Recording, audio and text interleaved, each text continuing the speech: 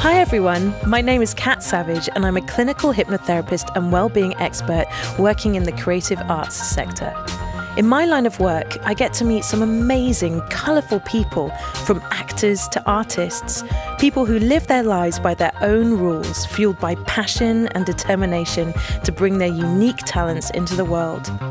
I wanted to discover what it took for people to leave the usual 9 to 5 and hop on a dream, to capture their bravest moments and share these meaningful conversations with you, so that together we can explore the ideas, emotions and moments that could potentially change our lives too. The Brave Moment podcast starts now, in the middle of the COVID pandemic, probably the bravest moment not only for my guests, but for the whole world. So let's keep talking, have some fun, and enjoy the show.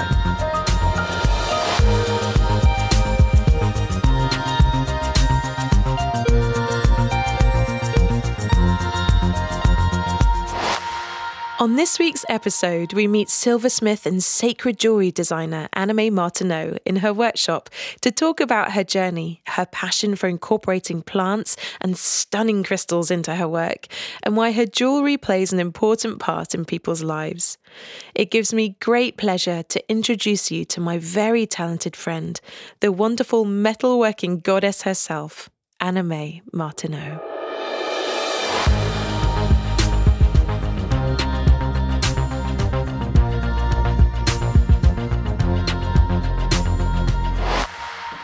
Annamai, welcome to the Brave Moment. Thank you. So we are recording this in Annamai's workshop, which I mean, I can't even describe it. There is so much stuff around here right now. Okay, so I've got my bench, which I'm sitting at, which is cluttered with silver and stones and files and saws. And then I've got the big tools over there, which is a rolling mill and a guillotine, which you're sitting under. That doesn't scare me at all, listeners. Yeah, this is my creative, messy cave. So you are, of course, a silversmith. Yes. And how did you get into silversmithing, and why were you drawn to it, of all of the different creative disciplines that you could possibly do? Yeah, I think it all started about 15 years ago. As you know, I used to work in a crystal shop, and I was surrounded by crystals all day and jewellery. And just seeing the jewellery that we had there, I realised that I was in love with the stones, but I didn't feel that the settings of a lot of the jewellery did the stones justice. And I just felt like they deserved a lot more creativity. Aww, yeah. I love that. Yeah. No generic stuff in this workshop, listeners. Nothing at all. So obviously when you were in that environment and you were looking at things going, you know what, I could probably do better. What sort of educational steps did you have to take in order to make that happen? To be honest, I'm mostly self-taught. So I picked up a few courses along the way, but I've definitely just really played around. Just bought some silver, had a go, built up a tool collection over the years, and didn't really do any educational things. So did you literally just self-teach yourself? Pretty much, yeah. I did a few basic kind of City and Guilds courses on basic silversmithing, basic stone setting, and I used YouTube videos, online platforms. There's loads of groups out there, like groups of other silversmiths, Facebook groups, things like that. But yeah, just self-taught. One of the things that I really, really love about your work is that you just seem to almost capture your soul in what you're doing, which is so lovely. I mean, how do you channel your emotions into your jewellery making? I guess if you had to describe my jewellery, it kind of carries a spirit, kind of nature element to it, and I think a lot of the time it's led by the stones. So often I'll have a crystal or I'll have a stone, and it'll kind of take me from there, really. And yeah, sometimes I do feel like something else kind of takes over. It's all about the stones, really. It's all about the stones. It's all about the stones. It's all about the gems. Nothing has changed. No. Do you know what, one of my favourite things that you started to do was you started to use succulents from the garden in your work. How on earth do you take a plant from the garden and then whack it into a piece of jewellery? Yeah. Like, what's the process? So I started growing succulents because I love plants as well as stones, and so I've got a mini succulent garden in my garden, which is just succulents. I'm obsessed. Really? I hadn't noticed. Yeah, and then I pluck the best ones and I send them away actually to a caster, and then they'll have a very in-depth process of casting each little succulent into solid silver and then sending them back to me, and then I use those in my work. Yeah, it's just so astounding the process that you must have to go through in order to create what you do. And I mean, do you have a set plan when you're making a piece of jewellery, or does it just sort of flow through you in the moment? It used to, when I first started, be very much just flow through, just see what happens. But now for example, when I do my collection work, I'll have a theme or something that I want to work on, like the sea or the woods or a particular stone, and then I'll explore that stone or that theme and write, draw, and spend a lot of time in that planning process. So I can see by all of your tools in this wonderful workshop that you're probably kind of a geek about what you do. Yes. What do you geek out about when you're working? Tools. Mostly. Tool porn. You heard it here first, listeners. Yes, it's a thing. It's a thing. Yeah, I'm obsessed with tools and stones mostly. But receiving a new tool is like the best feeling. I won't let anybody touch it. I'll unwrap it. I'll set it up. I'll be, Anyway. Does it have its set space in your workshop? Yes, has its set space. Definitely tools and stones as well. You can never have enough stones. Do you have, like, right now in the workshop, do you have one tool that you couldn't live without? My saw, I think, my piercing saw, just over there. Yeah, I use. Yeah. A woman with a saw. I know. Yeah. I like that idea. Yeah, and hammers. I'm a bit obsessed with hammers too. Hammers and saws. I love it. Oh my goodness. I mean, obviously you can tell that you're really creative at this point in your life, but were you creative as a child, or was this something that came to you later on in your life? Yeah, no, I was definitely a very creative child. I was always the child making, crafting, drawing, journaling, making diaries, anything arty. Yeah, I was that child. But I mean, your parents must have been insane with the kind of projects that you were coming up with. Like, how would your parents describe you, do you think? That's an interesting question. I don't know, actually. I think my mum's definitely a creative as well. She's she's definitely the arty side. I think my dad, I love you, Dad, would have preferred me to go down a more academic route. But I was definitely not going to do it. So I was always going to be the wild child. The wild, creative one, not the one that sits in the office. Definitely not me. I can't imagine you sat in an office, actually. No disrespect to people that enjoy that kind of environment, but I'm going to describe to listeners what Annamai looks like. She's got hair like Rapunzel that she can literally sit on, and that comes with its own set of challenges, doesn't it? Yeah. She's got piercings and tattoos, and she's a very vibrant dresser. She's pretty wild. I couldn't imagine you in a 9-to-5 office job. No. Can you remember, like, the first time that you felt that this is the thing that you wanted to do for the rest of your life? No, not really. I don't really have a moment, but I do have many moments in sitting here in my workshop when I think, wow, I'm so lucky to have to do what I do and to have something that I love. I'd say no, I don't think there was a specific moment, but I definitely have moments like that regularly, I think. You are so lucky. So lucky. I feel lucky. So, I mean, obviously you make everything from rings to pendants to all sorts of things. What is your favourite thing to make? I think Yeah, so not a specific type of jewellery, but just having a whole collection where I know that I have all the time to work on that and really delve in and get a real feeling for it. Awesome. Yeah. So one of my favourite pieces of jewellery is one that you made for me at a very special time in my life. And if you've listened to the previous podcast, listeners, please do if you haven't already. You'll know that I did a very, very long walk from one end of my country to the other.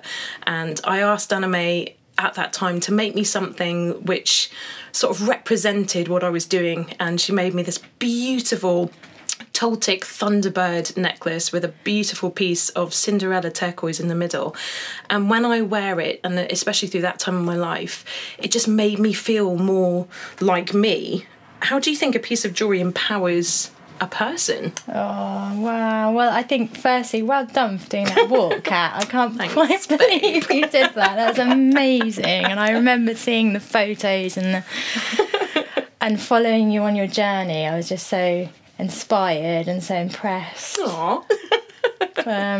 Yeah, I think, sorry, going back to the question, I think jewellery can empower people. It's such a ancient tradition, I think. It's kind of seeped in history. It can tell a story. It can hold so much. And I think it can be so individual.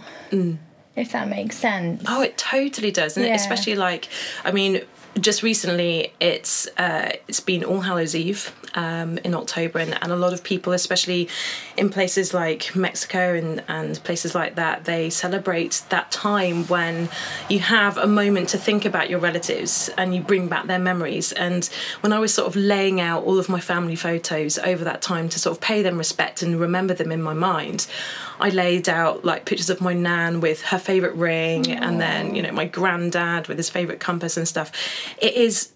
It's weird, isn't it? It's like a legacy that people leave, and you can hold a piece of jewellery that someone's worn, and when they're passed, it's even more important, isn't it? Because it kind of weirdly holds their soul. Do you find that? Yeah, definitely. And you can pass it down as well. It's something that lasts forever. So it's, I love it. On the back of that, do you find it hard to part with some pieces? Yes. And I end up keeping those pieces. Good woman. My personal jewellery collection is ridiculous, and and I'm a bit of a hoarder. So if really, I can't tell. So I definitely find it hard sometimes to pass with it. I think the more time's gone on, I found it easier to let go of pieces. And sometimes I'll make something and I'll keep it for a couple of years, and then eventually I'll feel like it's the right time to release it. So it's such a very significant time, isn't it, as an artist, when you release a piece of work out into the world, and you hope that it goes to a good home, like a puppy or something, don't you? Well, it's such an expression of you, and because I really do put everything into it. I feel like it's releasing a part of you, and you have to be ready to let go of that. Oh, we're getting deep now. We're getting deep.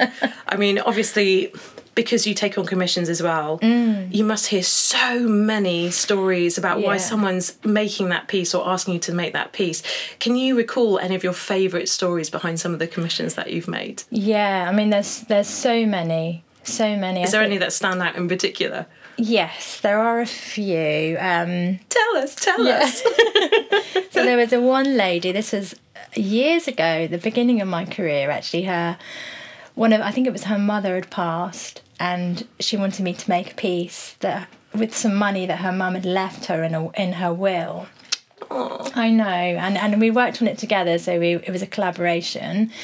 We designed it together, and it was very kind of what her mum liked. I remember putting a flower on there that was one of her mum's favourite flowers, and using a stone that her mum loved so much. And it was just and to be part of that, I felt honoured, really. It's just remembering her mother and doing something that so big for her.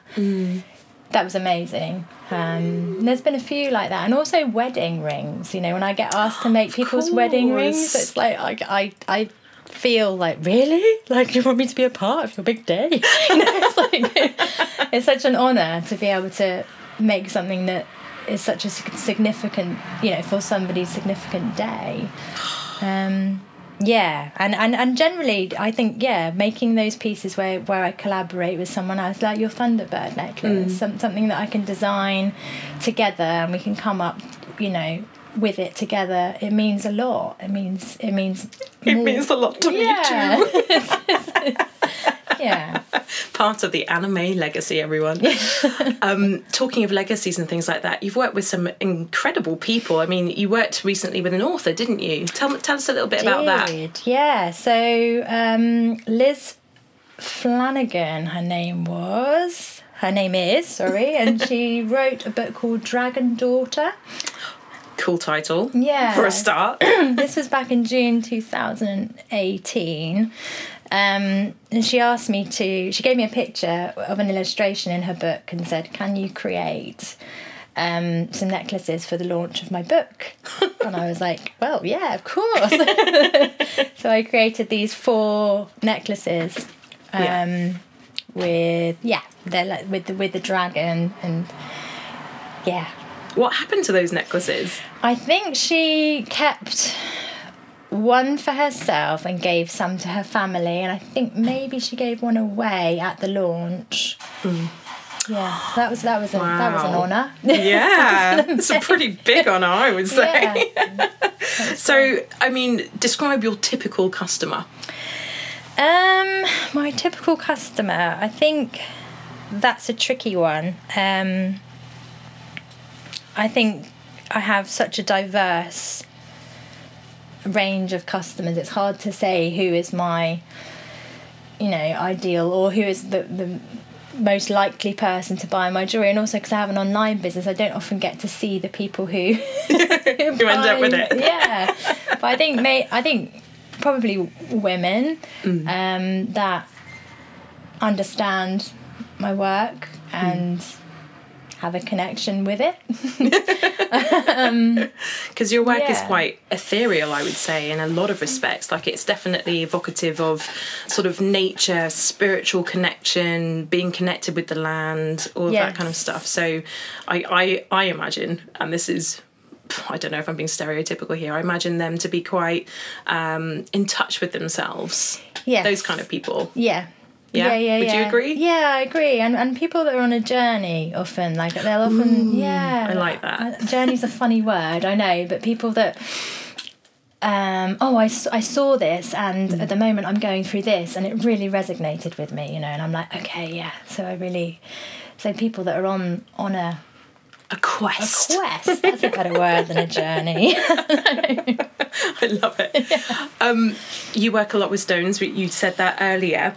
What is your favourite stone to work with, and why does it have a special place in your heart? Oh, gosh. I know that this is a hard question. Yeah.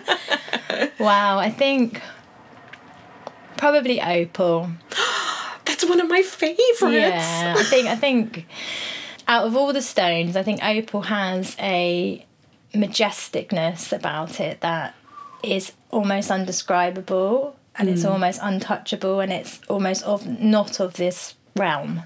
I totally agree. I'm wearing actually an opal ring as we're doing this interview, and I always think of it as like it's almost as if you've captured a unicorn in a stone. That's the only way I can describe it. Yeah. It's so mystical, and the rainbow quality of it. There's not one that's the same as the other, is there? Yeah, every opal is so different, and there's so many different types. And it's interesting to see that opal has come into its own in a weird way, because for a while it was considered like an unlucky stone, wasn't it? If you weren't in that birthstone or something, was it? I don't know. It's weird. It was considered bad luck back in the day. However, I've never experienced that, so therefore, opals, you rule. Yeah. I love an opal. As we're sat in Annamai's workshop in her adorable house, she has 2 children that have very, very quietly gone to bed this evening. Hopefully. How would they describe you and what you do? I don't know. I mean, I think they would describe me as a maker. mummy makes things in the workshop. That's probably what they would say. My son often calls me an artist. That's nice. That's I like that. Nice. Yeah. Yeah, I think a maker. It's good that they actually know what you do. Yeah, well, they do it too. I mean, I have often, especially during the lockdown, I've had them in here kind of making their own rings and everything. Wow. Yeah. That's a cool mother skill to have, I think. Well, they're interested, and it's like, yeah, let's have a go. Let's not do the schoolwork. Let's make some rings. I'm sure that they learn a lot more from that than maybe being sat doing something a little bit more boring. Yeah. What do you consider to be the most important things in your life, and how does that affect your work? I mean, obviously we've been talking about your children. I'm assuming that they're a very important thing in your life. Yeah, I think so. I think family and friends, but I think in terms of it affecting my work, I think being a good role model for them, you know, showing them that they can do what they want to do and, you know, pursue any kind of road that they want to go down, is what I'm trying to show encourage. them. Yeah. What do you consider to be like your biggest challenges so far in your work?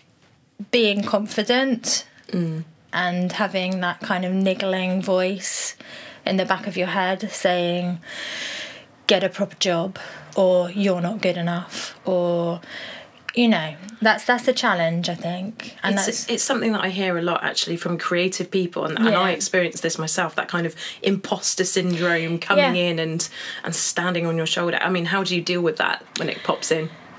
I take a break. Yeah. I go for a walk. I do something else, and then I come back to it, because I always use I always use jewellery making as a way of conquering all of those anxieties at the end of the day. But I think it's just human nature. Yeah. You know. Do you find that creating then helps with mental health issues and things like that? Yeah, definitely. How do you think it helps? I think having a creative, if you've got a creative bone in your body, then use it, man. It's a massive tool. I think it definitely can help with mental health. Yeah. What drives you? What motivates you to keep going? My kids. Yeah. Yeah. I think looking at them and thinking, I owe it to them. I owe it to the world. And like I just said, if you've got that creative thing, I think you owe it to the world and you owe it to yourself. If you were a movie title, Annamai, what would you be? I don't know. We were trying to discuss this earlier because when I turned up at Annamai's, she went, there's one question that I'm not too sure about, and it's this one about a movie title. What is that? And I suggested that maybe your movie title should be something like The Long-Haired Destructor or something. I can't even remember now. The Long-Haired Silversmith. Yeah, I like it. The long-haired golden, I don't know, something with long hair and metal. Rapunzel, Metal Rapunzel. Metal Rapunzel. Coming to an action movie station near you. Brilliant. I'm so going to call you that from now on. Metal Rapunzel. I love it. Great. Okay, another random question. Okay. And it's one I like to ask a lot, actually. If you were to die tomorrow and be reincarnated, what 3 things, skills or memories would you take with you into the next life, and why? I would take my creativity. Obviously. Yeah, nice. I would take the memory, or if I could take my kids, I'd take them. But obviously if I can't, I'd take the memory of being a mother. Oh, nice. Yeah, I think being a mother's is such an honourable thing for me. I just feel so grateful to have them in my life. Yeah. Because I know, you know, that not everybody has that. Yeah, yeah. And I take my dogs. Nice. I love my dogs so much. I'm a fellow dog owner, and I just can't imagine not knowing Old Man Coops is his name, listeners. Yeah. He's hitting 13 now, bless him. Wow. He looks like an Ewok because he's a Cairn Terrier. And yeah, his face, every morning, he's always delighted to see me, even if my husband isn't, like Cooper is. And that makes my day. Oh man, dogs are the best. They're so good for the soul. They are. Yeah. Coming back. Yeah. I digress. Coming back to your silversmithing. Yes. What do you think makes a good silversmith? Because not everyone has that gift or ability, do they? Let's be honest. I think not being afraid to break the rules and make lots of mistakes. I think that's how you, if there's such thing as a good silversmith, I don't think there is really. I think, but I think that's on the track is just don't be afraid to break the rules and make mistakes. Like force yourself to make mistakes because that's how you're going to learn. Yeah. I mean, can you remember some of the biggest mistakes that you made at the beginning? Oh my gosh, I've melted so much. I've lost diamonds in my floorboards. I've melted people's gold rings. I've done it all. Yeah. I reassure you that now she doesn't do this so much. It's debatable. Oh my goodness. So what advice would you give to those that are thinking about going into jewellery making? Don't let your head get in the way and, you know, keep going every day and don't be fooled into this whole thing of get a real job, because it is a real job. Yeah, that's an interesting thing, and it's something that, again, I think one of the reasons why I started the podcast and in you know, this time in particular is one of the things that came out over social media, which every creative artist will be aware of, is, you know, Fatima could have a career in cyber. Yeah. And it just sort of reinforced again that the creative industries are seen almost like a Mickey Mouse subject compared to other jobs. I think that's such a valid point that you're making right now, and one that's so important for people to remember. Yeah. On the back of that, you know, what advice would you give to those people that have started it and thought, oh no, I'm not good enough, or whatever? What would you say to them? I'd say take a break, come back to it, and just keep going. You know, remember why you started it in the first place. Remember why you're doing it. Come back to that. You know, and persevere. And it's not easy. Sometimes, I mean, the amount of times that I've been in here, even, you know, now still, and that's it, had enough, can't do this anymore. And I go away and I come back and I go, no, you know, this is what I do, this is what I enjoy doing, this is what feeds my soul, this is what I need to put out into the world, this is what I'm going to do. So just persevere and keep going, I think is the best advice. So it's kind of a similar question, but what are the most common challenges you encounter as a beginner, and how did you push through them in particular? And I know that obviously on an emotional level, you've kind of explained that, but I mean, on a technical level.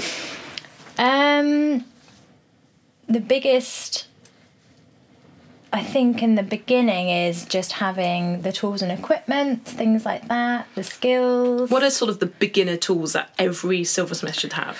Okay, so a hammer, a saw, a file. You can do it at a kitchen table, and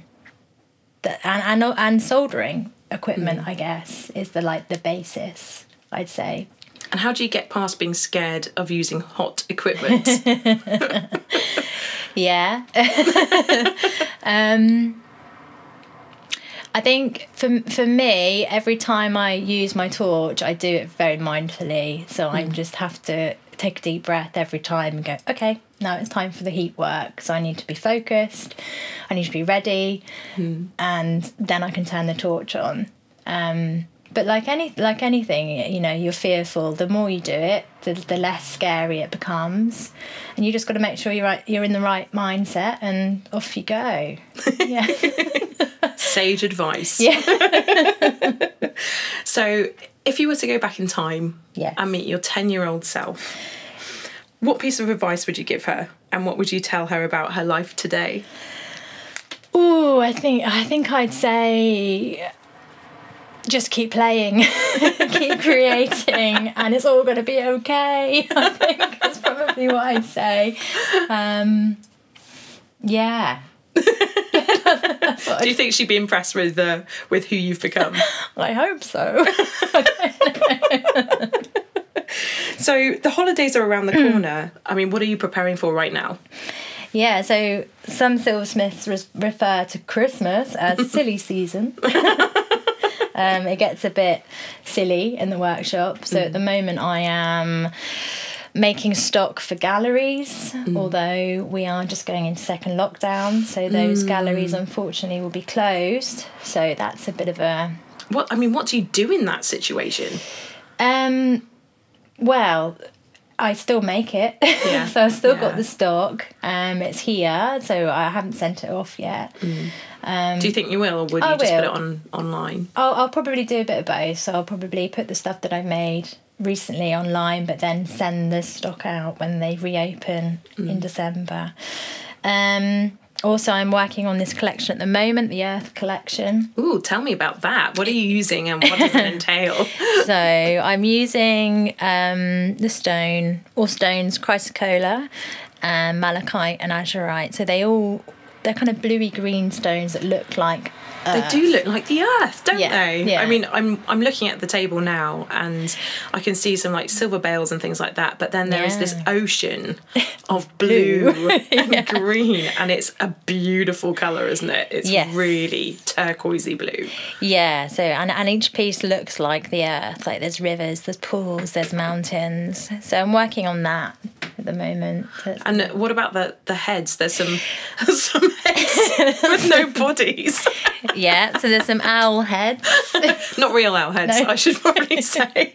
No, they're made of polymer clay. I didn't make them, but they will be used with the stones in the collection. They're so detailed as well. I know that I've got a piece from you, which has a bear head in the top of it, and honestly, when I look at that bear head, it comes alive. Yeah. It could speak to me if I looked at it hard enough. Yeah. And they're so beautiful. It must be nice to collaborate with other artists as well and put their pieces into your work. Yeah, it's such an honour. It's such an honour, and I love anything kind of animal based. Yeah. So yeah, if I can get my hands on any animal heads to set in silver. Again, not real ones. Not real ones. Yeah, then I will. Love it. Oh, I don't want this interview to end. I love it in here. No. But I mean, obviously, the podcast is called The Brave Moment. Yes. So what do you consider to be your bravest moment, whether that be physically or emotionally or spiritually? I think it's those moments when I'm just like, I can't do this anymore, and just taking a break and coming back to it. You know, I think that's probably for me my bravest times, is when I go, no, I'm not going to listen to anything. I'm going to follow my heart, because I know deep down that that's what I should be doing. Yeah. So I guess it's not really one brave moment. It's living every day is a brave moment. Oh, you know? We're getting very deep, my friends. We're getting very deep. And we're going to mic drop on the message that you would give to the world right now. What do you want to say to the world in this brave moment that we're all experiencing? Oh man, hang on in there. Just hang on in there, because it's a rough ride. I think we'll end on that note, actually. Yeah. We're all going to hang on in there on Annamai's sage advice. So if people want to find you online, I mean, what should they look for? Yes, so I'm on Instagram, and my name is Annamai. Nice. Which is, I'll spell it. Yeah, so please it's a bit do. of a mouthful. It's Annamai, which is my name. Zing, Zing, thing, Thing. An amazing thing. And then I'm on Facebook as Annamai Jewellery Designs, and then you can find my shop on Etsy, which is also Annamai Jewellery Designs. Brilliant. Thank you so much for having me here on the last final evening of freedom before lockdown. It's been such a pleasure. Oh, thank you, Kat. Thank you for doing what you do. This is amazing. Mutual Appreciation Society. Oh, love you. Love you too. Thank you.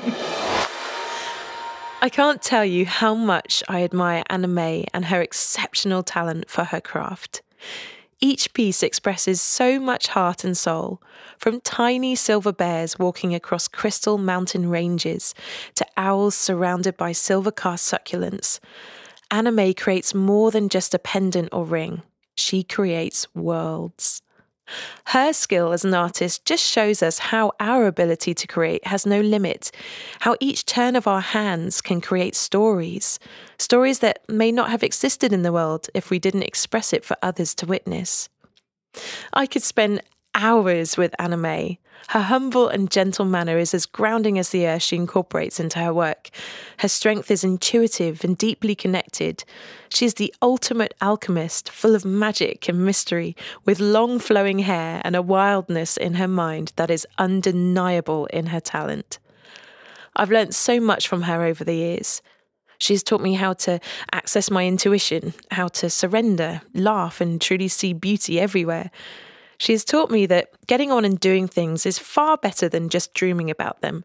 And if you want to share your dreams with others, leave them in a legacy of art, in a journal, or in a form that others can see and experience, rather than just in thoughts expressed only now and then. She takes herself on a vision quest every day, with every design or collection that she conjures up, and then she gives her dreams away for others to wear or whisper with their friends, all whilst holding a hammer, a saw, and a blowtorch. She is one who is most definitely unafraid to cause a little mischief and danger to get the dream cast. So let's let go a little in our skill set. Try not to be afraid of getting it wrong and keep at it, as opposed to giving up when it gets a little more challenging. Most often than not, when anyone begins in their artistic field, we are a little controlled, restricted by what we feel may be a lack of knowledge or talent.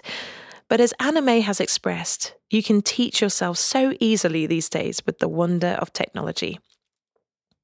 Try a few artistic exercises to free your hand, your mind, or eye for what you're looking at. You may want to read The Artist's Way by Julia Cameron, Writing Down the Bones by Natalie Goldberg, Lateral Thinking by Edward de Bono, Insanely Gifted by Jamie Cato, Still Like an Artist by Austin Kleon, or The Imagineering Way by the Imagineers at Disney's Studios.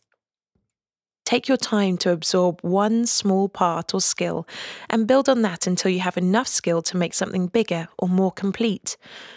Patience is most definitely a virtue when it comes to the arts. Try not to overwhelm yourself with expectation. Instead, go into your art and play with the idea. Let it dance on the page or in a lens or action, and then just wait and see what wants to come out.